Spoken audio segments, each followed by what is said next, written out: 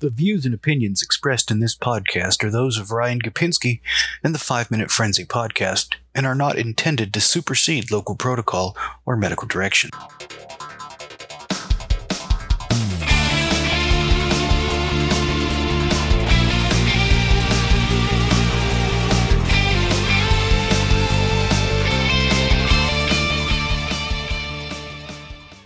Hey guys, welcome back to another 5 Minute Frenzy with Ryan Gapinski.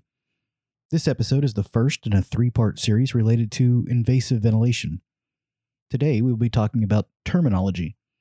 This is not all-encompassing, but if you understand these terms, you'll be well on your way to understanding mechanical ventilation. Tidal volume, simply put, is the amount of air delivered with each breath. This equates to approximately 8 milliliters per kilogram of ideal body weight in a normal, healthy individual. That is, somebody who is awake, alert, and active. The ventilator setting we use for tidal volume, however, will vary based on disease process and patient need, and is typically much less. Expired tidal volume is a measurement of the amount of air that a patient exhales with each breath. This is an important parameter to keep an eye on to ensure that the patient is not retaining air in the lungs. Each breath generates a tidal volume at a set rate, the product of which is called minute volume. A normal minute volume is about 5 to 8 liters, and that generally decreases while at rest, and it may increase to as much as 60 liters with moderate to heavy exercise. Carbon dioxide levels in the blood generally vary inversely with minute volume.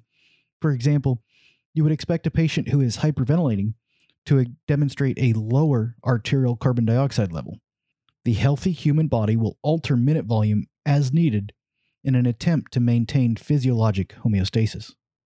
The relationship between minute volume and PaCO2 is not linear. In patients with hypoventilation, small changes in minute volume can drastically reduce carbon dioxide levels in the blood. The next term I want to talk about is inspiratory time, or I time. This is the length of time over which one breath is delivered, and it can range anywhere from 0.3 seconds up to 1 or 1.5 seconds, depending on the age of the patient and the physiologic reasons that they are being ventilated. Expiratory time is just the opposite. This is how much time the patient has to exhale. This is generally the same as the length of time between breaths.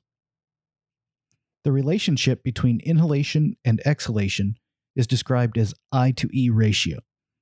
During spontaneous breathing, the I to E ratio is normally about 1 to 2, indicating that for most patients, exhalation time is about twice as long as inhalation. If exhalation time is too short, breath stacking can occur, resulting in an increase in end expiratory pressure, known as autopeep. Depending on the disease process, the I to E ratio can be changed to improve ventilation, and in rare cases, such as ARDS, may even need to be inverted. Peak inspiratory pressure, or PIP, is the highest level of pressure applied to the lungs during inhalation. PIP increases with any airway resistance. Normal patients, when ventilated at normal tidal volumes, should have peak inspiratory pressures of 25 to 30 centimeters of water. However, some patients with lung compliance issues may show pressures of up to 40 centimeters of water. Interestingly, one retrospective study has shown that a single instance of elevated PIP can have a significant impact on morbidity. The researchers noted that barotrauma occurred in 8% of patients who had a single PIP reading above 50, and 43% of patients with a solitary reading above 70. The gold standard in measuring pressures in the lungs is plateau pressure. Plateau pressure is the amount of pressure in the alveoli and small airways. During mechanical ventilation, plateau pressures should always be below 30 centimeters of water. Positive end expiratory pressure, or PEEP, is the amount of pressure in the lungs that exists at the end of exhalation. A small amount of applied PEEP is used in most mechanically ventilated patients to mitigate end expiratory alveolar collapse. A higher level of PEEP, say greater than 5 centimeters of water, can be used to improve hypoxemia. PEEP is not entirely benign, though, as it can contribute to a decrease in systemic venous return as well as pulmonary barotrauma.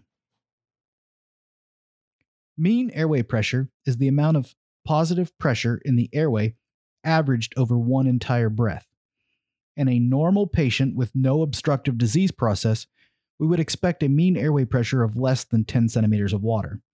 However, in patients with ARDS or COPD, that number can reach as high as 30 centimeters of water. FiO2, or the fraction of inspired oxygen, is the percentage of oxygen being administered to a patient expressed as a decimal. For example, 21% oxygen is an FiO2 of 0.21. Typically, in the emergent setting, we initiate mechanical ventilation with an FiO2 of 1.0.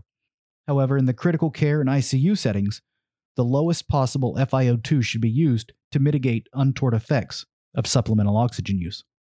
Guys, that's all I have for you today. I hope this was a good review for you. This was just part 1 of the Introduction to Invasive Ventilation series. Feel free to drop me a line on Twitter at RyanGapinski2, where I look forward to all of your comments, questions, concerns, and complaints.